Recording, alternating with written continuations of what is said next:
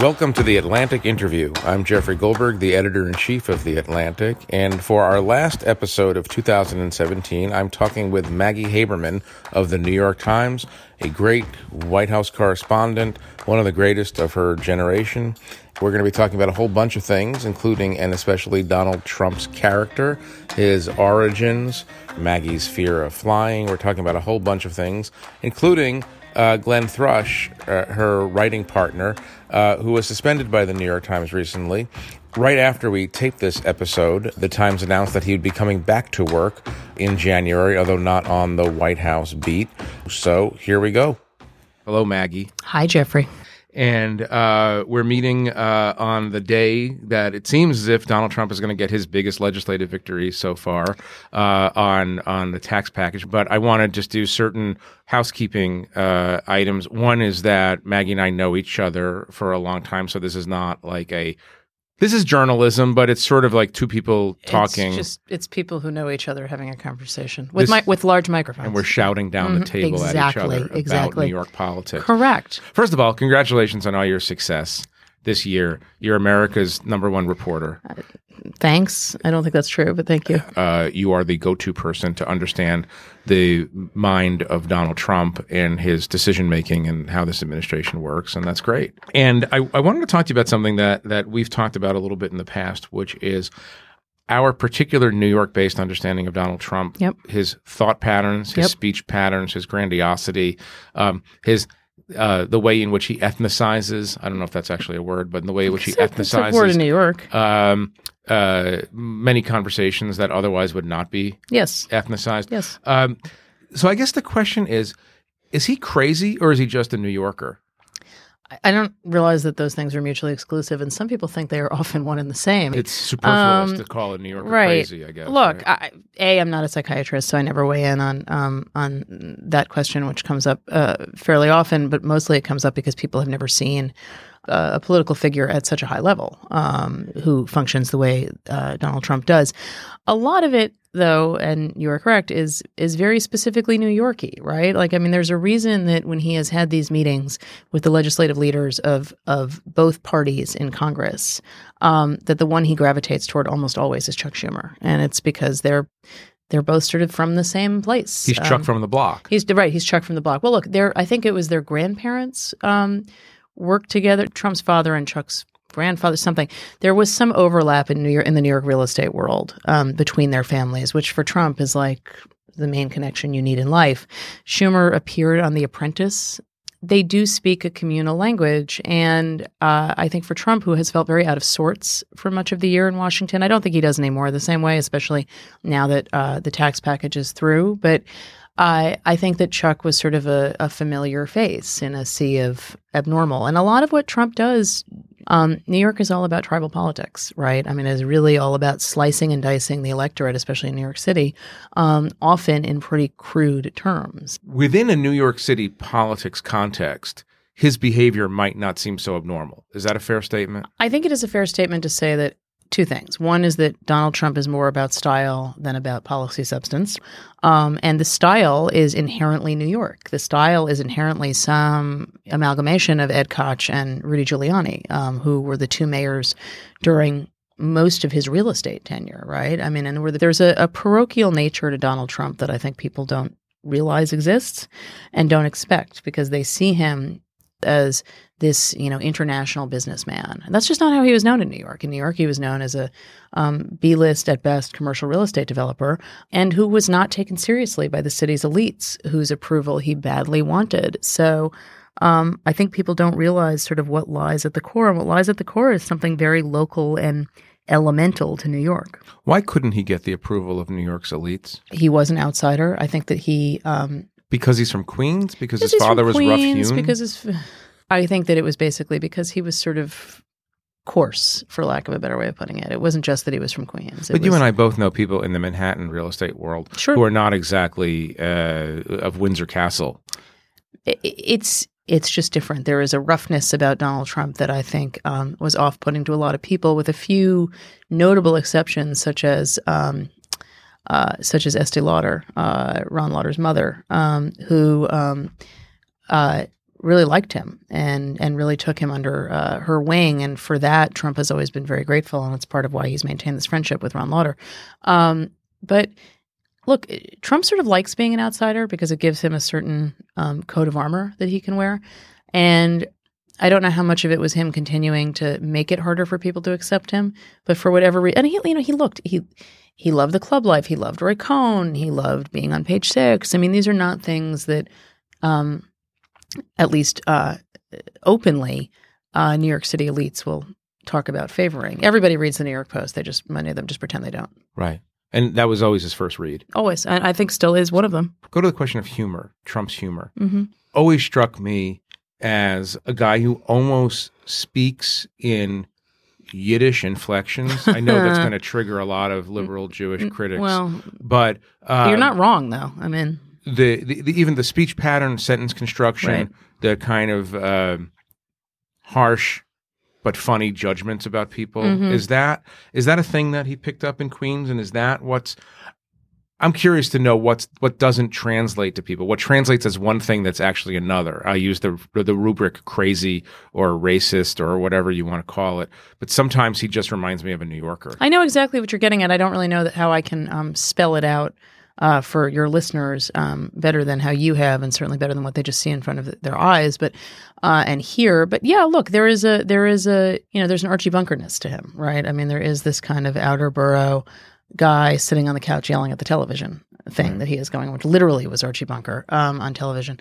And everything is the blacks, the Jews, the blacks, the Jews, Italians, the Puerto Ricans. The blank love me. I mean, this is sort of some version of a local party boss in the 1980s. You know, Glenn Thrush and I had this piece a couple of weeks ago with Peter Baker, and an advisor to the president had told us this really critical anecdote about how Trump would often talk about wistfully about a Democratic power broker who, according to the president, had kept a bat under his desk. It was a really, I thought, powerful observation because that is how he views executive power. He thinks that it is all about kind of,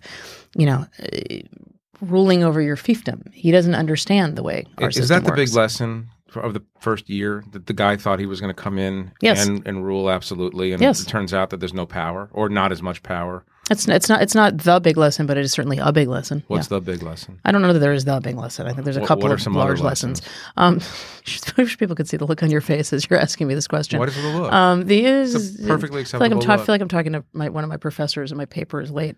I think another big lesson is the degree to which he views sort of rules and laws as obstacles, right? I mean, that's going back to the parochial, like a developer would. Correct. To going back to the parochial 1980s view of, a real estate developer dealing with Ed Koch's corrupt city government was, if you needed to get a project moved, you would get this guy in the borough president's office $100, and then you'd get this.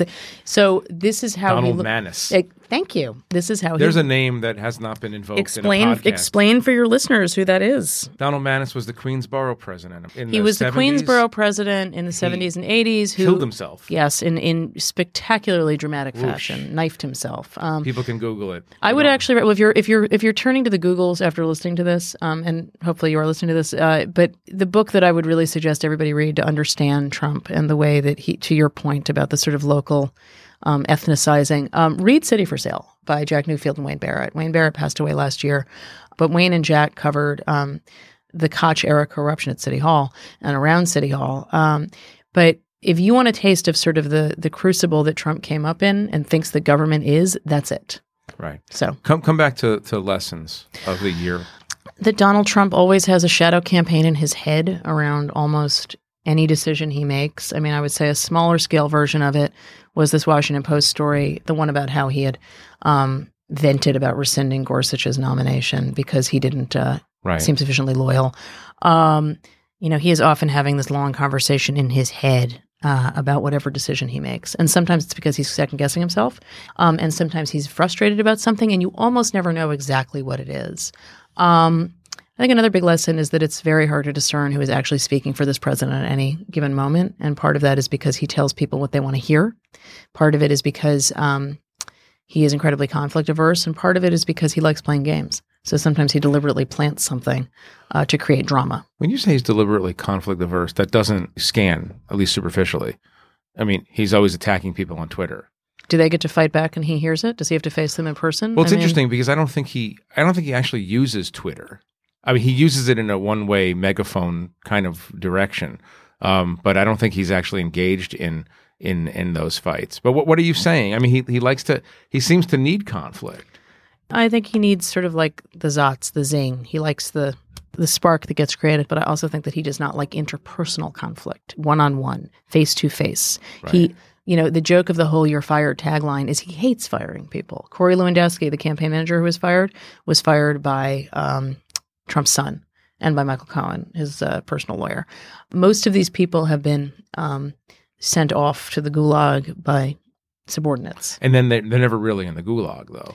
Well, he almost never closes the door entirely on anyone. Almost never. And that included Paul Manafort, by the way, when he was fired. Right. He's never closed the door on you, too, which is interesting.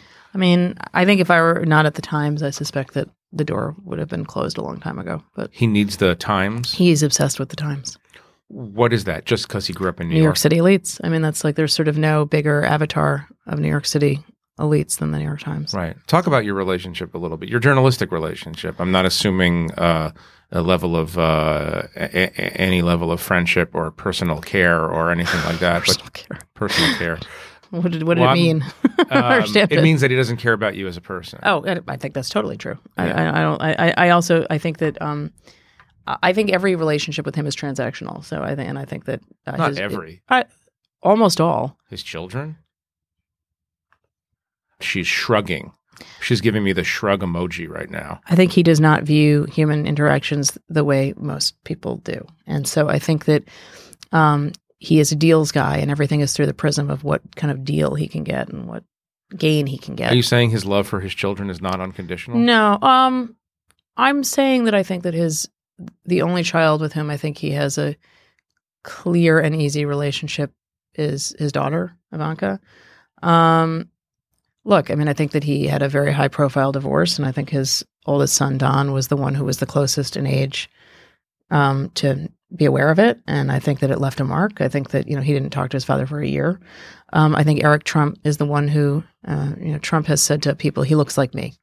He views him in that way. And I think he truly loves his children. But I think that he might experience fatherhood differently than perhaps you do or other people do. Anyway, what was your original question? About you and your relationship with him. How far back does it go? Do you remember? It's not that far. I mean, no, because the first time I spoke to him was at the Post and the New York Post. Yeah, New York Post. I was at the New York Post for 10 years, 14 years at New York tabloids overall, and then I went to Politico in 2010. And in 2011 was when he was toying with running. And I talked to him a lot at that point. And so I did this big interview with Roger Stone about what a Trump run would look like, and it got big billboard play and playbook and the next day my phone rings and it's Rona Graff, Trump's assistant, and she says, "Mr. Trump is on the phone for you. Hold on." And that's the thing, is like he just calls. Like and to be clear, when I've spoken with him since he's been president, it's always because I've asked for time. On the record, it's not. He's not calling you up at night. Well, anyway, but I wouldn't. When I have quoted him in stories, it is because I have asked for the time or I've asked for a statement or something. Right. Mr. Trump's on the phone for you. My phone rings. I pick it up. Hello, Maggie. How are you? I just want you to know that Roger Stone does not speak for me. And I was like, but he's been in meetings with you recently on this topic, and I know this because I know other people who have been in the meetings. That was my first real personal foray into we're in a hall of mirrors here. And so, is it because he doesn't trust anyone? That's part of it. There's the other part that he thinks he knows better how to manipulate the press. No question about that. And I think because he also is. I think he's a deeply controlling person. So, does he feel? Do you think that you understand him in a way that other people don't? No, of course not. There's only one subject matter expert on Donald Trump, and it's Donald Trump. I think he will tell people that I don't know him that well. Right. He can address that. But how do you explain the phenomenon of your relationship with him? I think he knows me. I think I covered them from the very beginning. I think that I work for the New York Times, and I think the Times looms large in his imagination. Did you take him more seriously than some of our colleagues? I think I did, yeah. Why did you choose to take him seriously? I don't think it was a choice. It was looking at what was in front of me. It is a choice.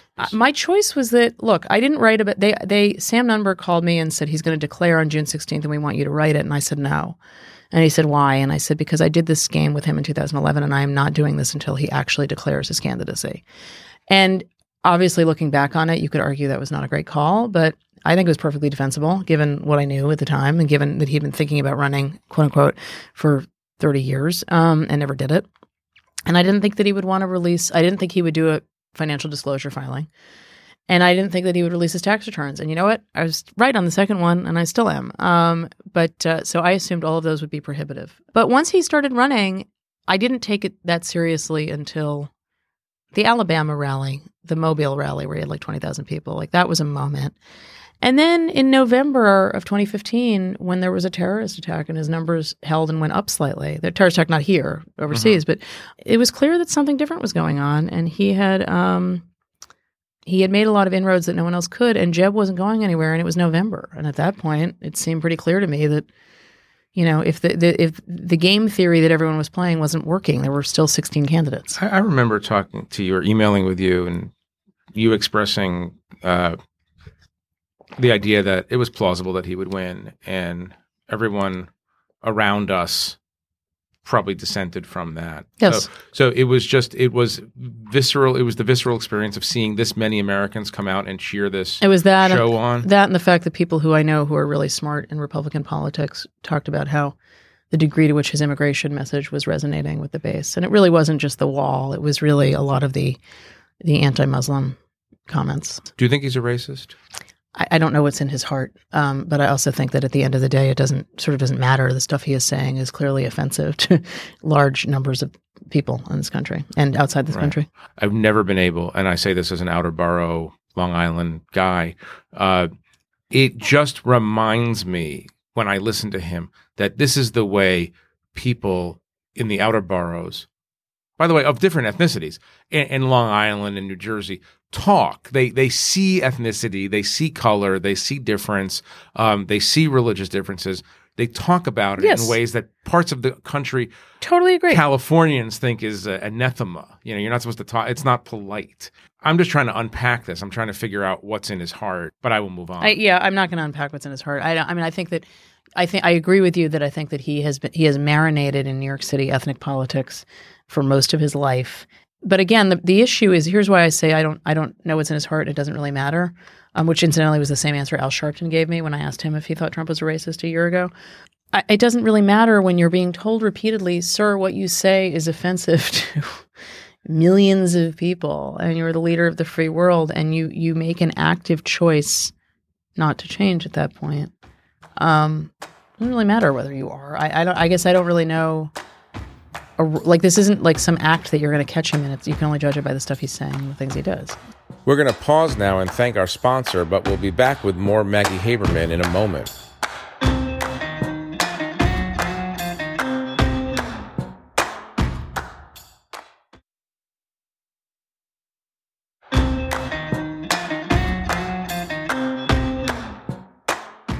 Let me ask you about norms for a minute. Please. I'm curious. A lot of people, let's say using the framework you've established, Queens outsider, looking longingly at Manhattan, never being accepted. A lot of people change their behavior. They get rid of their accents. They learn table manners. Yes. And they try to blend in. That's right. Donald Trump doesn't respect norms. No, he does not. Maybe try to explain why he has a disregard for the norms that have governed the way presidents act. Does he know that these norms even exist? I think he's certainly been told at this point that the norms exist. I don't think that he necessarily... Does he hear it when he's told things like that? Yeah, for a while, and then he decides to ignore it. He hears what he wants to hear. This is the thing, it's like... one of my favorite things is when people write, isn't there anyone who tells him no in this White House? There's tons of people who tell him no. He does what he wants to do. He's a 71-year-old man. He raised his family in this treehouse, essentially, 58 floors above everything taking place below. And this treehouse was adjacent to his office. So he just has to ride an elevator and go into his office and then leave the elevator and go home. In some way, there are a few people who are better acclimated for what living in the White House is like, where you leave the residence and you go to the Oval and back upstairs and you don't see normal life. But if you spend decades not seeing normal life, you spend decades not interacting with people outside of your own properties, not going to restaurants where you don't really know everybody, where there isn't a sameness, you make your own weather. And so there are norms he certainly has no interest in finding out exist, and other norms that he knows exist and don't care. And he has certain impulse control issues, which gets to the Twitter question, right? The main instinct that Donald Trump has is self-preservation, right? So it's like, I was trying to explain this to someone, that the Access Hollywood tape was one of the few times in his life that he had experienced real humiliation. And they said, how can you say that? He had 2 divorces, was written on every front page. The New York Post headline, "The Best Sex I Ever Had," which was attributed to Marla Maples, which P.S. she never said, but I digress. He loved that front page. Like, that was praise for him. He was responsible for leaking information about his own divorce. He didn't consider that humiliation. The bankruptcies, he didn't personally go bankrupt. Those were his lenders. Access Hollywood, there was no getting around it. There was no way for him to find the little corner and rip and try to say, see, this isn't real. It was audio. It was his voice. So this is all very new for him. But he does know where certain lines are. For instance, he has not criticized Bob Mueller, the special counsel, publicly once. I mean, what he did do, the closest he came was an interview that he did with Michael Schmidt and Peter Baker and me in the Oval Office in July, where he talked about how he would, his personal finances, he thought were a line that Mueller shouldn't cross because that was beyond Russia, beyond the scope. But he hasn't been critical of him. You're describing someone who's more sane than some people think he might be. Correct, I am. And so the obvious follow-up is, are you not as scared as some people are about his inability to keep us out of extraneous inadvisable wars, for instance? Well, I mean, we're not in an inadvisable war yet, so I think it's hard to say, well, maybe there's your proof. Well, I mean, look, there is an irrationality to him. There is an irrationality to how he reacts on certain things. That doesn't mean that he's devoid of his senses. That doesn't mean that he is, he's gonna look at this chair and tell you it's a table and believe that it's a table. But he will get up at a rally and do that and tell you that what you're seeing is not what you're seeing. But so, he knows he's doing that. But I think more often than people realize he knows he's doing that, yes. The question I have about the treehouse, the Gilded Treehouse, the Gilded Treehouse is, how does a guy who's been above the clouds for 20, 30 years have such an intuitive understanding? It's a great question. Of the fears of people who make $30,000, $40,000 a year in states he's never really even visited? No, it's a great question. I mean, a lot of that is, I think, sort of muscle memory and the preserved in amber aspect of his memory from childhood. I mean, a lot of that is resentment. Yep. And a lot of it is what he sees on television. I mean, he there is a genius there. There is a genius. There's not even a close call. There is a genius there. And people, and here's the thing. As bad as his approval rating is right now, if the election were in June, I think he'd probably still win. If you assume that the same conditions would apply of independent candidates in a handful of states who would take enough votes away that he could win with an electoral college majority and lose the popular vote again. But there is a genius there, and people who pretend that it's not are part of why he won in the first place. So you're not necessarily scared that this is a lunatic who's going to launch a nuclear war. Are you scared that he's going to cause physical harm through his words to members of our profession? Yes, I'm very scared about that. I mean, he doesn't understand what we do at all. There has never been a president who has so little understanding of what the White House press corps does. His familiarity with the media was all forged in the 1980s, where it was, if I give you this bit of information about me, I'm going to get a good page 6 item, right? I mean, all transaction. But it is all transaction. Everything is a transaction. He was so angry at this story that Glenn Thrush and I did about his first days in the White House, and we had an offhand detail about him walking around in a bathrobe. Right. And he went bananas. And I was iced out of the White House for weeks. And it's all, he felt, the way it was described to me by several people was he felt like, he had been nice to you guys, and then he felt like you guys did something that embarrassed him. And first of all, most people don't think that a bathrobe is embarrassing. Although if you look at the Twitter traffic, people will go crazy about it. But, there's pictures. I would be a little embarrassed if somebody said that I wore a bathrobe. Why? There's pictures of previous presidents in their robes sitting around. I mean, I guess I'm being totally serious. Like, I don't know why. Okay. It just seems that's fair. decadent. But so anyway, my point is though, but his reaction wasn't just purely that. It was, and I did this thing for you. So why did you do this to me? Right. And that's how he views the press. Well, I understand that he doesn't have understanding of it. Does he understand what could happen if he triggers? He just won't accept that. He just won't accept that he could do that. That's a cognitive failure. Yeah, but I don't know how to answer that. I mean, I don't live in his brain. So all right, let's go to an easy question. Thank you. Tell me about Glenn Thrush, our mutual friend. Oh, I'm sorry, I didn't hear what you said. No, you said easy. No, yeah. Look, there's obviously, this is still under review by the Times, so I don't want to say a whole lot. It's obviously upsetting for a lot of people, and I am glad that he appears to be getting help for a substance abuse issue. I'll make this somewhat easier and broaden out the optic and say, talk about coming up in journalism in the 80s and 90s in very, very rough New York City press corps, City Hall. Mm-hmm. I'm curious to hear what that might have been like for you in an age before people knew that you're not supposed to do things and say things. It's interesting. It's a great question. I am not someone who has had a ton of those kinds of experiences in terms of people behaving inappropriately. I mean, my experience was more just as a young woman reporter. And to be clear, I was in journalism in the 90s. I'm not that old. But you weren't a journalist in the 80s? I'm 44. So I guess that's almost impossible. Yeah. I didn't experience what a lot of my colleagues have experienced, but I certainly know that my colleagues experienced it. What I experienced was more things like talking to men, not in my workplace, but, as sources or for stories, and having them mistake my talking to them for genuine date-like interest, which used to happen when I was a bartender too. And being a bartender probably toughened you up a little bit. Being a bartender was the best training I had for becoming a reporter. Well, I was going to ask that. You were a bartender for quite a while. I was for several years, yeah. Yeah. That just teaches a person how to listen patiently. And approach anybody. I mean, you have to be able to go up to literally anybody and talk to them. You can't be selective. And everybody deserves an initial shot. Doesn't mean they deserve several subsequent shots, but right. I don't mean a liquid shot. I mean a chance to order a drink. Just wanted to clarify exactly. Boy, I just noticed you're wearing a hamsa. I am. Wow. Why is that a wow? I don't know. It's not from the Irish side. I have a hamsa bracelet too. I didn't realize you were so Kabbalistic. I'm deeply superstitious. The thing you hate most is flying, right? Yes.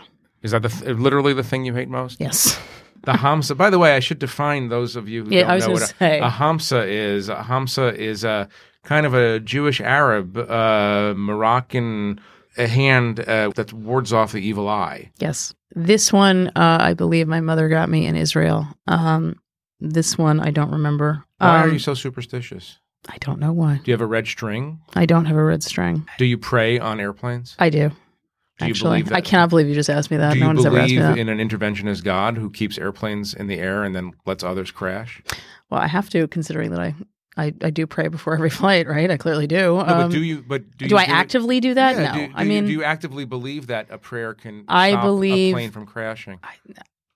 I believe that what I can do is... Let me make this more comfortable for you. I do the same thing. Okay, thank you. Okay? No, that just bathes me in relief. Thank you. That makes this much easier. Yeah. I believe that all I can do is give it up to someone higher than me, and then I can't worry about it anymore. You know that air travel is the safest form of travel. I've heard that rumor, yes. Beats the hell out of Amtrak. Do you know that I took Amtrak to the convention in Florida in 2012? I don't know what this has to do with anything. Well, we're kind of on a plane right now that, the country, a lot of planes flying. I was going to go there, but I didn't want to stretch this to the breaking point. But do you think there's the potential that we're being driven off the road here by a completely unpredictable sui generis president who is merely a symptom of a system that no longer functions the way it was meant to function?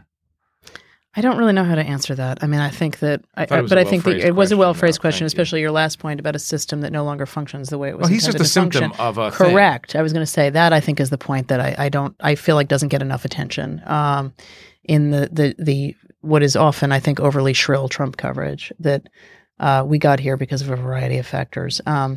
But I do think that he comes with a unique lack of previous preparation for this job, and how that translates, I don't quite know yet.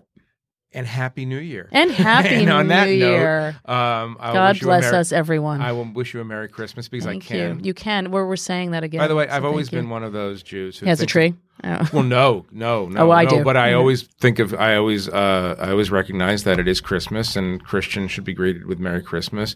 And by the way, it's the world's biggest Jewish birthday party. That is a true story. I also, my husband is not Jewish. My stepmother is not Jewish. And we have all kinds of mixed messages in our house. So Right. there you go. Well, wishing you All of the mixed messages. wishing you many mixed messages for Thank you. 2018. Thank Back you, at Maggie. you. Thanks for having Thank me. you, Maggie Haberman, for joining us on the Atlantic Interview. This was fun. Thank you.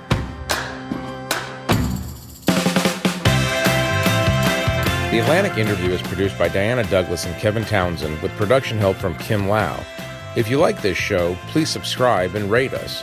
If you don't like it and you're still listening to me, I think you're going to have to make better choices in 2018. We'll be back in January with more interviews, so please stay tuned. I'm Jeffrey Goldberg, the editor-in-chief of The Atlantic. Happy New Year, and we'll see you in a couple of weeks.